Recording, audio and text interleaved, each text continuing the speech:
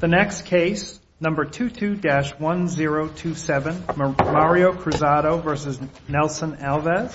At this time, would counsel for the appellant please introduce themselves on the record to begin? Good morning. May it please the Court, my name is Emma Quinn Judge, and along with my colleague Thomas Miller, I represent Mario Cruzado. I'd like to reserve 2 minutes for rebuttal. You may.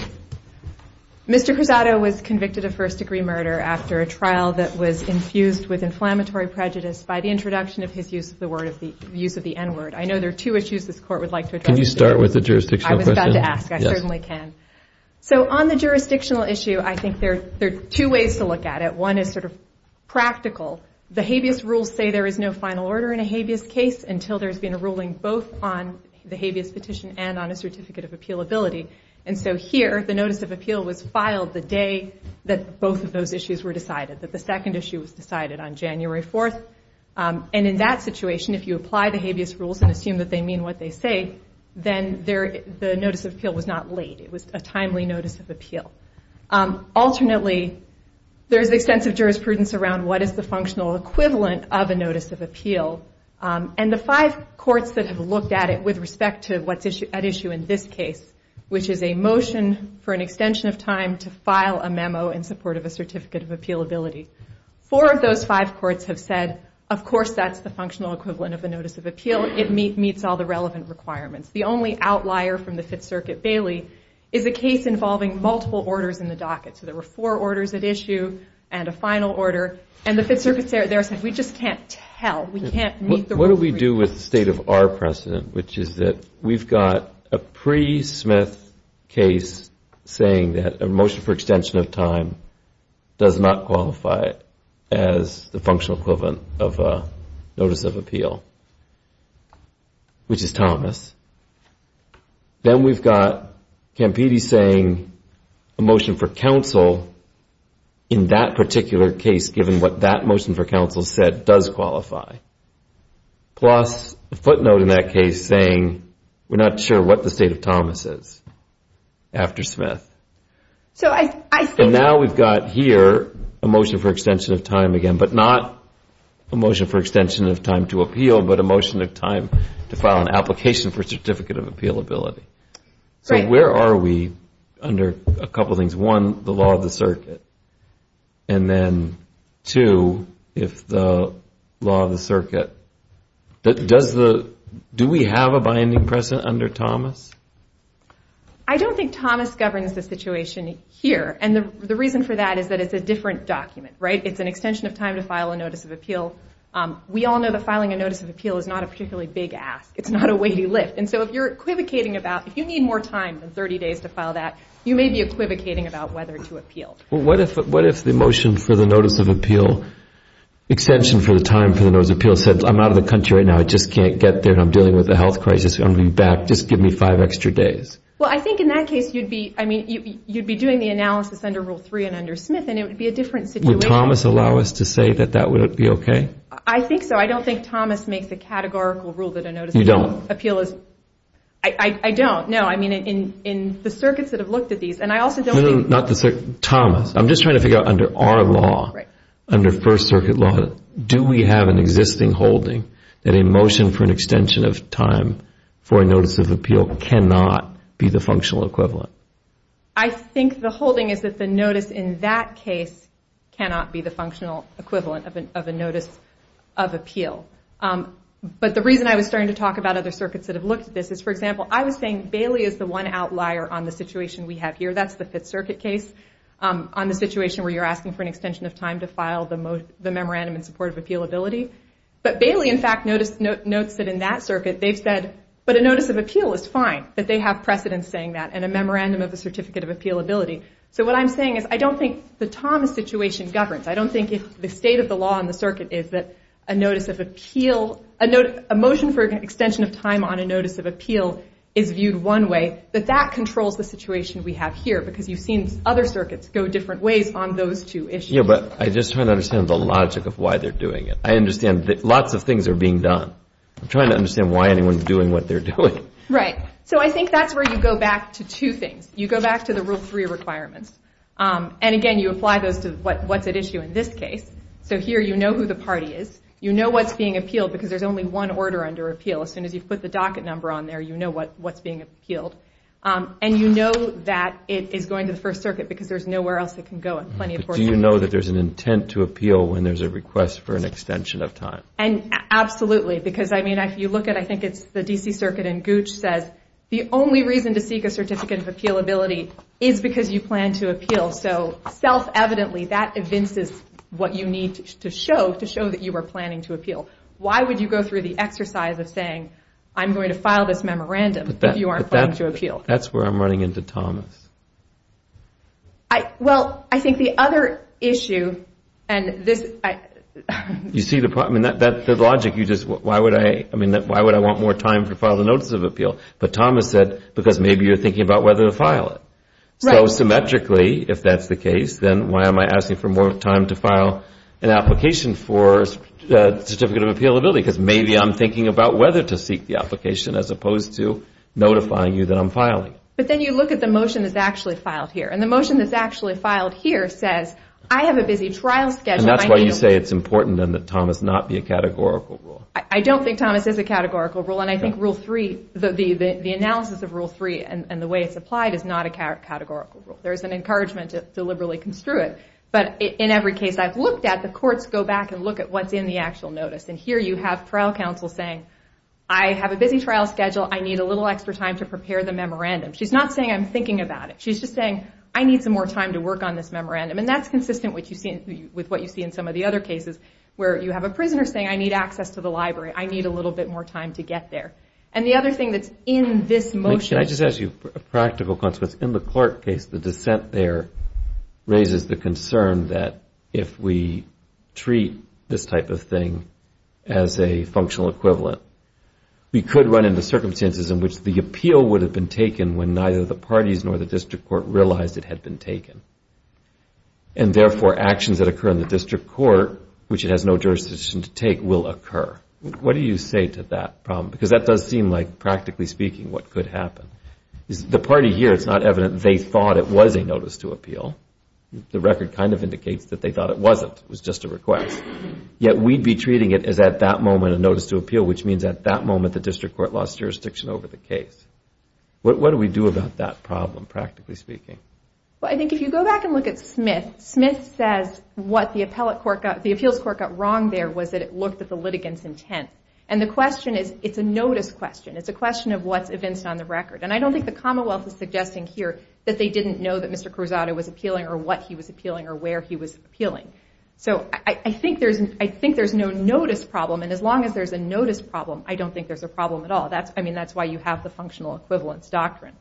The Clark dissent, I think, is addressed by cases like Bailey or other cases where there is a more complicated docket, where there are more motions, and the court says, you can't designate two things and then appeal the other three, right? In those cases, there's a different situation.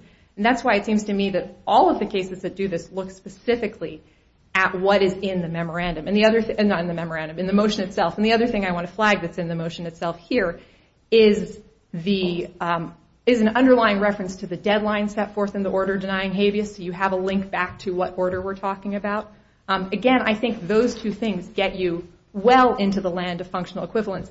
And there's just no suggestion from the Commonwealth that they didn't have notice. And Smith says this is all about notice. This is all about making sure that everybody has notice. Let me ask you, the rules of civil procedure allow, and same the rules of criminal procedure, allow the district judge to extend the time to appeal also. Why, when the memorandum, the motion for extension of time to file the memorandum was filed, couldn't your client could have filed also a motion for extension of notice of appeal, at the same time? That would have probably cured everything. I think that's conceivably possible. I think that the habeas rules and the habeas process trip up even experienced practitioners. And what counsel below said in the response to the order to show cause from this court was, I didn't think I could file a notice of appeal yet because the habeas statute says you can't appeal under habeas until there's a certificate of appealability. And again, that's where I go back to what the rules themselves say, which is that there is no final order at that point. The other alternative is she could have filed a notice of appeal right away, not an extension on the time for appeal, but she could have filed a notice of appeal right away. then the district court wouldn't have had jurisdiction anymore. And then what do you do about the briefing schedule that the district court has set forth on appealability?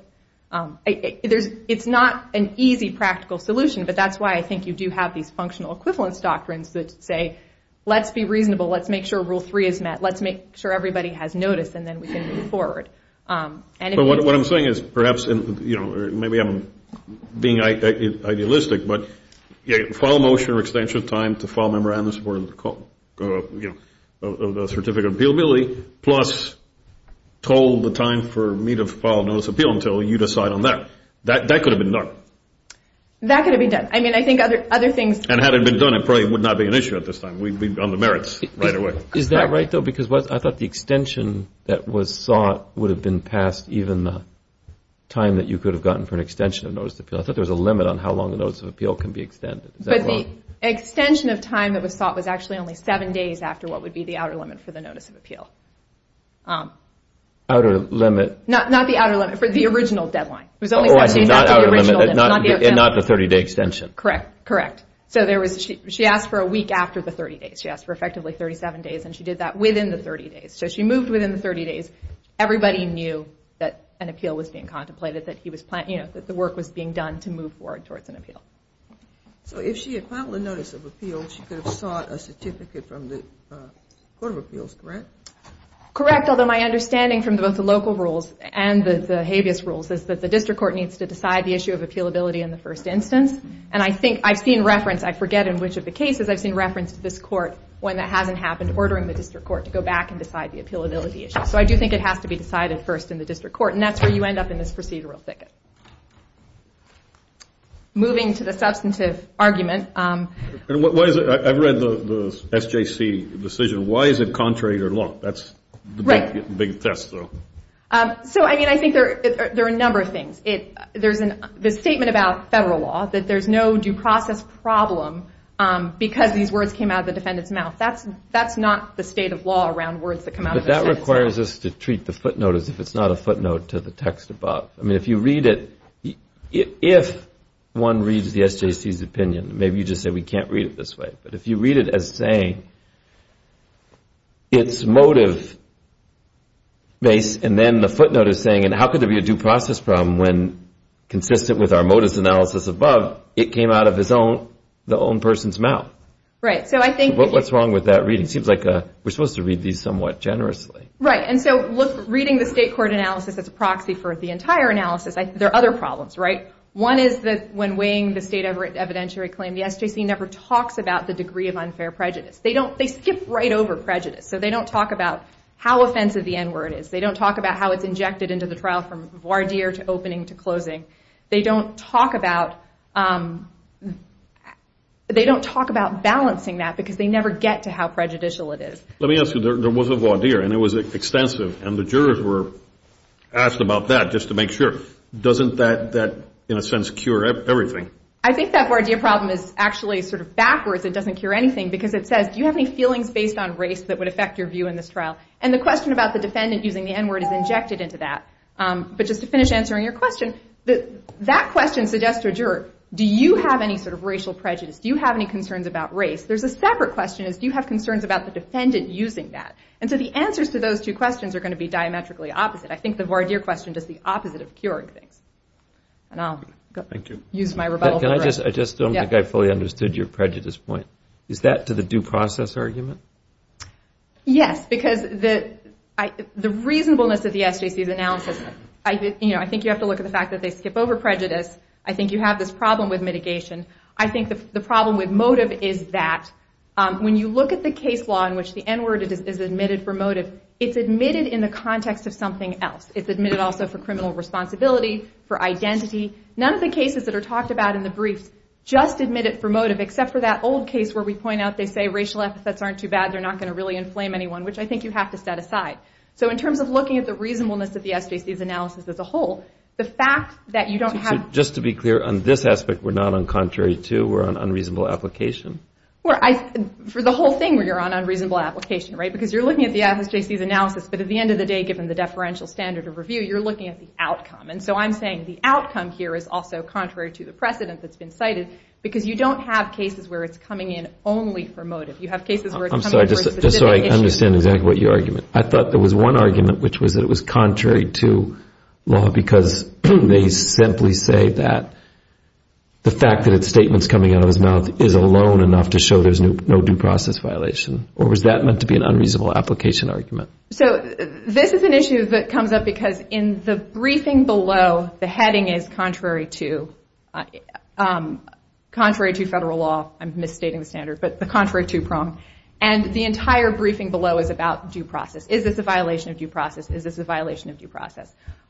We've briefed this entirely in terms of an unreasonable application. Was that argument made below? Well, the argument made below was just made in broad due process terms, and the trial court analyzed it in terms of reasonableness. The Commonwealth in its opposition talks about reasonableness. So you're making a reasonableness argument? We're making a reasonableness argument based on Coningford and the cases that follow. Well, are you making reasonableness and contrary to? My understanding is for contrary to, you need to specifically single out an individual Supreme Court precedent that's contrary to, whereas the Coningford, Lyons, Gomes, Janes line of case law talks about the broader fair trial principle at play in due process cases. And so following that line of the First Circuit's precedent, I think the unreasonable application of federal law is the touchstone. So what was your answer to Judge Thompson's question? Are you making a contrary to argument also or not? No. Just an unreasonable application? Correct.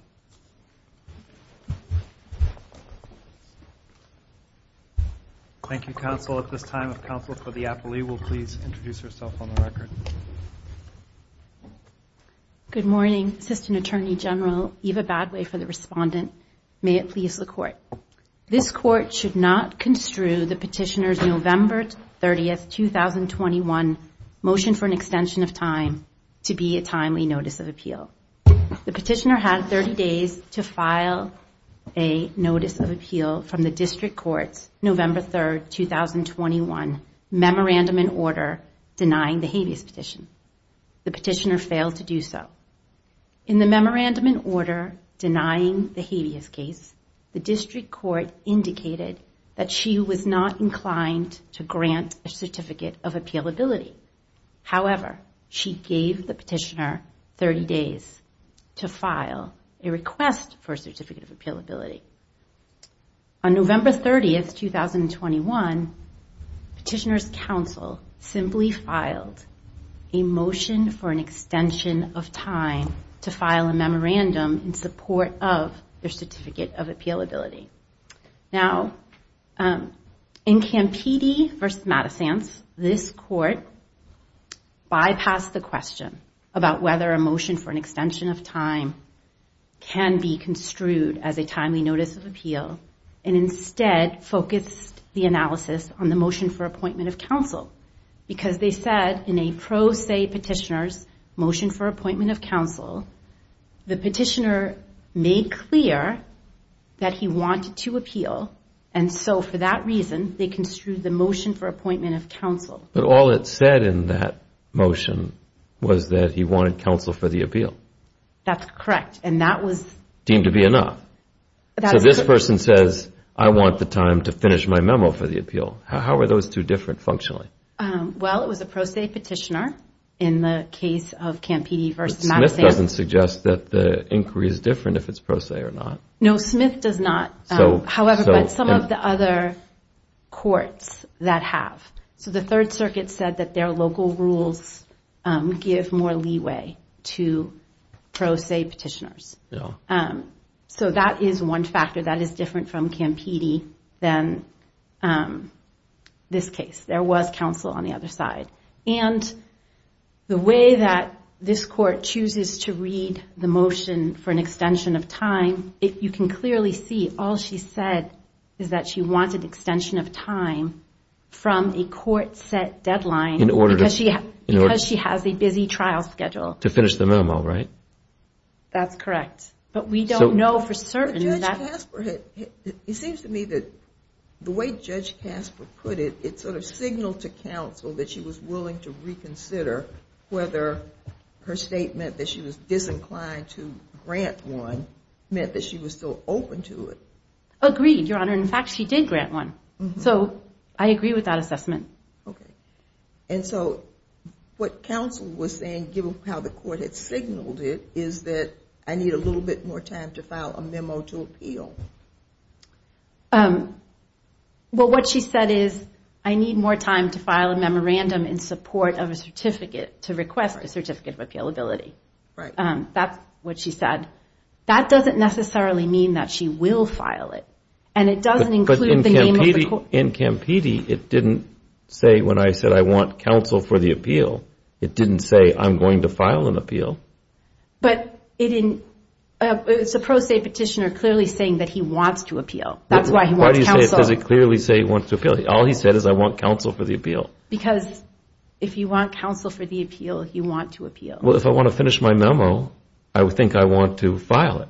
Well, if you want to file your memo, you should say that I plan on appealing. But the counsel should have made it clear. I'm being serious. One person says, I'd like counsel for the appeal. We say, that's fine. That shows you want to appeal. Right. Another person says, I want time to finish my memo to file the certificate. And now we're going to say, that shows you don't want to file the certificate? Well, Your Honor, what I would do is I would refer back to Thomas, and I would refer to the difference between the two documents in the record appendix. At 107, we have a clear example of a notice of appeal. Counsel here knows how to file a notice of appeal. She does everything exactly in compliance with the rules. But Campidi, you could say the same thing. Well, the difference between, again, if you want to say that everything turns on pro se versus not, I get that. Let's say it doesn't. Okay. What then is the state's position? How do we distinguish Campidi from this case, assuming that the distinction is not between a pro se litigant and a non-pro se litigant? Then you have to go back to Thomas, which they chose not to decide. And instead of using the motion for an extension of time. Do you agree with your opposing counsel that Thomas itself is not a categorical holding, but instead turned on the nature of that motion? No, I do not. I believe that that is a categorical. Okay, if it's a categorical motion, then let me ask you, what do we make of our precedent if your reading of Thomas is right? Because it would suggest that Thomas would say that in a case in which I file an extension for time for notice of appeal, and in the request for it, I say I'm out of the country dealing with a health crisis, can I have 5 more days because I intend to file the notice? Your position would be that fails to give notice, correct? No, I wouldn't say that. Well, then you're saying Thomas is not a categorical rule.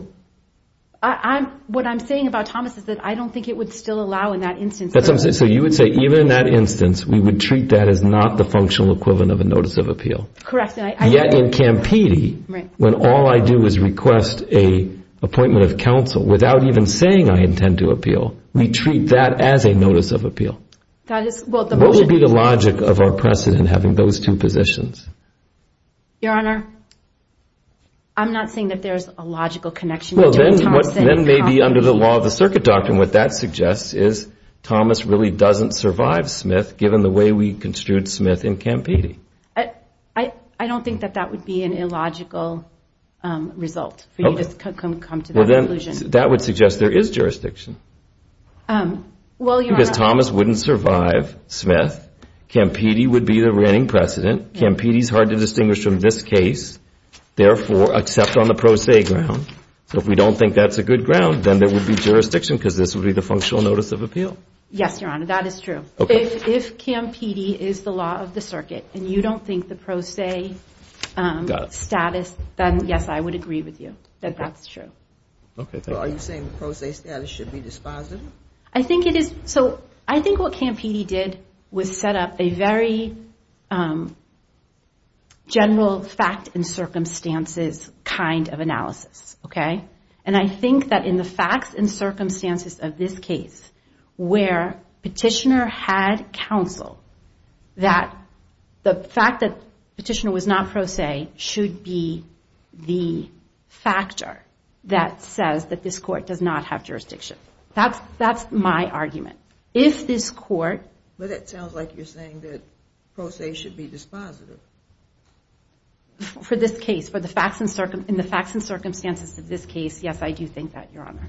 I think the fact that there was counsel would deny this court jurisdiction.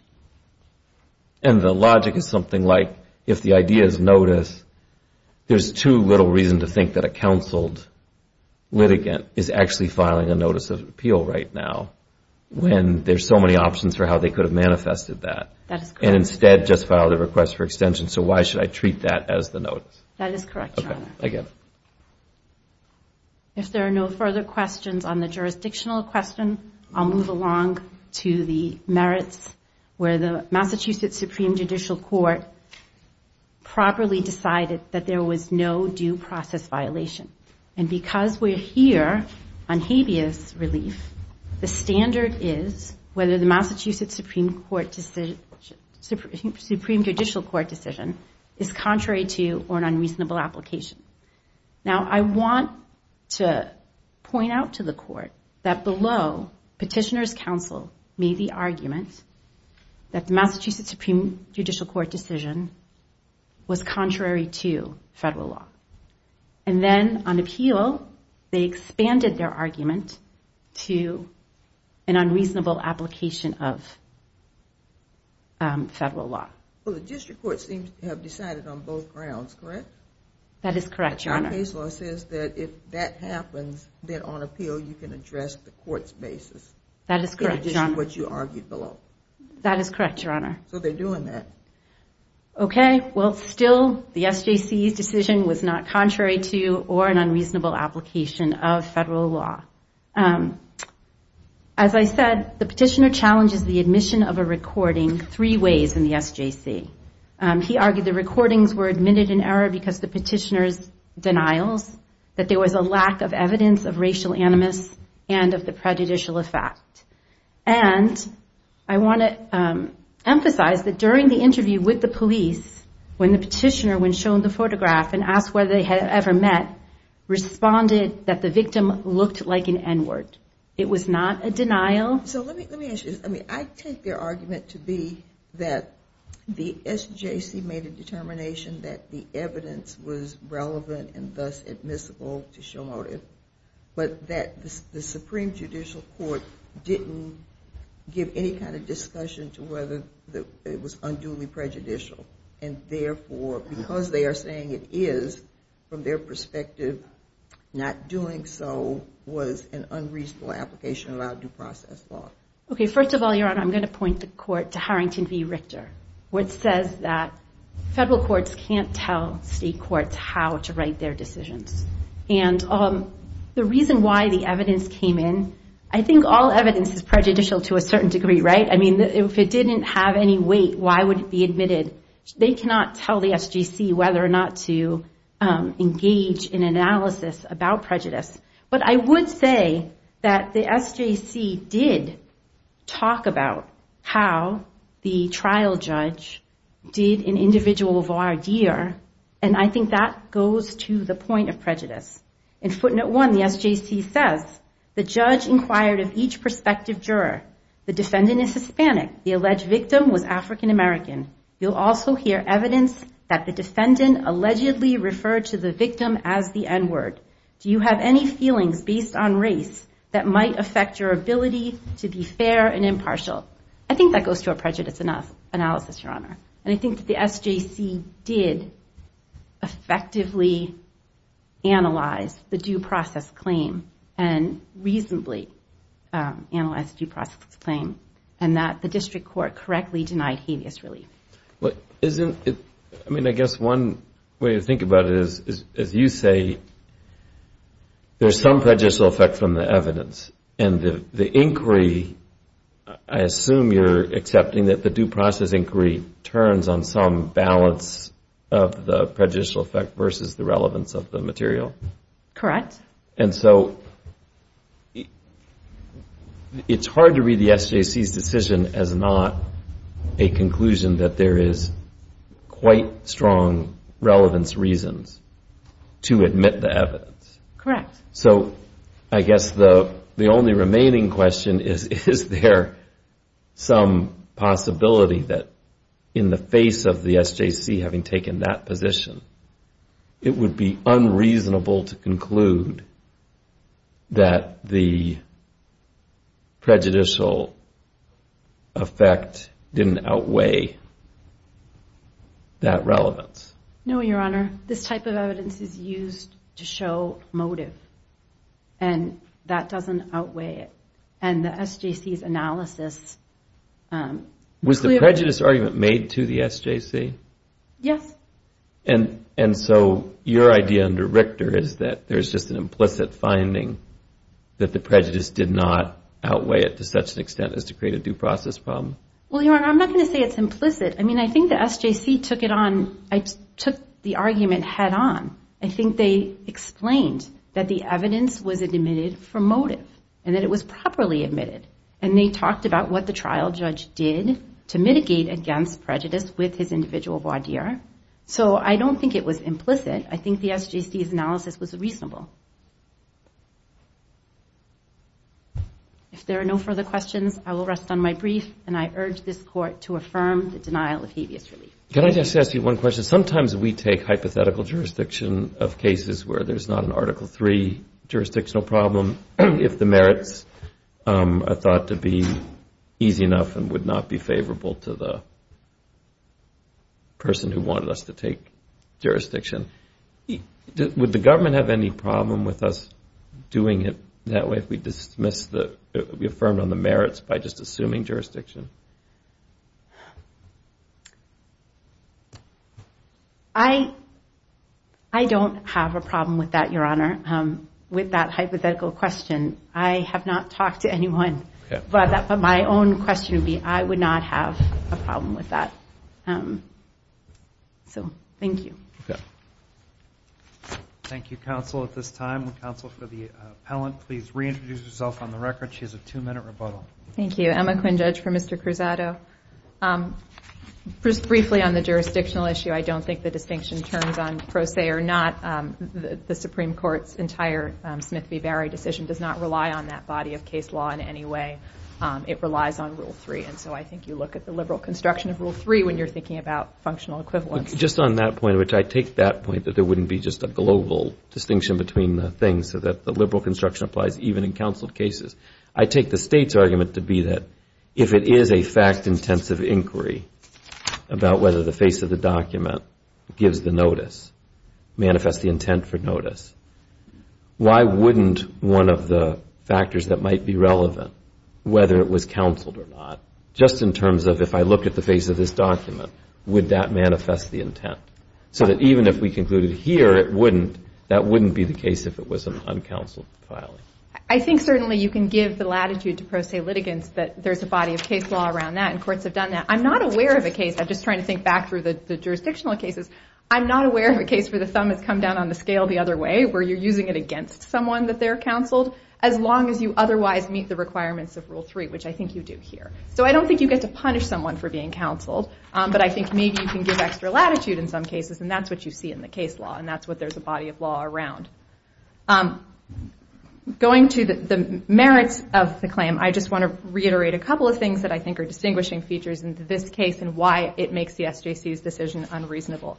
I think the N-word is, we all know it's incredibly inflammatory, right? There's no way to overstate the inflammatory impact of that. And that makes it different from some of the other due process habeas cases this court has looked at. It's injecting something new into this case. It's injecting racial animus into a case where it's not already there. In cases like James... But the problem is all of those same sentences could be used to explain why it might be very relevant to motive. That he chose to use it. That's sort of what that footnote reads to me as saying.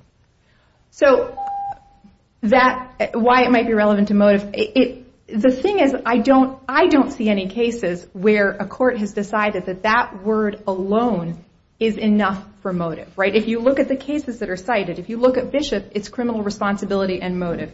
If you look at People v. Mina, it's a specific defense and identity. Quartermain is the one case where it seems like they do accept it only for motive, but again, I think that one has the dated pronouncements. What I was saying about injecting racial animus here and making what's different from Coningford and Janes and Lyons and those other cases is, in those cases, the other act's evidence that is being contested as a due process violation is more of the same, right? You're accused of abusing boys, and the other act's evidence is more of the same. You're accused of shaking a baby, and it's pictures of a shaken baby. This is bringing something entirely new and incredibly inflammatory into the case. I don't understand that argument, because the victim was an African American, and you have the statement from, is it Miss Matez, the girl? Miss Matias, yep. Specifically indicating that in a conversation, she says that your client had an encounter with an African American male in his apartment, woke up, found him fondling, and put him in a chokehold. That is evidence that an encounter with an African American occurred.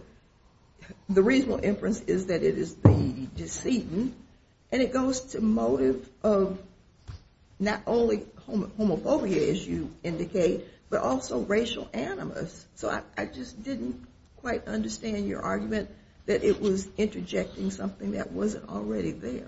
Well, I think it's interjecting animus. Ms. Matias' testimony, when she's asked, the Commonwealth has to say, and did he identify the person as black? And she says yes, and she goes on to say, so in that context, it's used to identify and to corroborate the Commonwealth's story that the defendant was there, and that the murder occurred, but not as evidence of racial animus. The racial animus piece comes from the introduction of the recording in which he uses the N-word when shown a photo. And there was a reference to it not being a denial. He does deny multiple times in that recording that he knows the individual, just to be clear about the record. So it's not, race is present in the sense that the defendant is a black man, and there is discussion about the fact that he's a black man and he's described that way. But racial animus... And the defendant was at some point with a black man. That's the allegation, yes. Of course, that's the evidence. Yes. Before you sit down, and I understand the aim here is to have the petition granted, not denied. But as between having it denied on jurisdictional grounds and having it denied on the merits with jurisdiction being assumed, are there any stakes for your client on our choice in that regard, in terms of what it might mean for res judicata or second and successive or anything like that? I would assume it would be better for my client to have it addressed on the merits. Certainly, because in these cases, I'm just thinking aloud, in these cases there's an obligation, for example, to file a cert petition after the termination of any representation, and so there are issues that you would address on the merits that would be different from the jurisdictional issues, and I can imagine what some of those would be. Thank you. Thank you, counsel. That concludes argument in this case.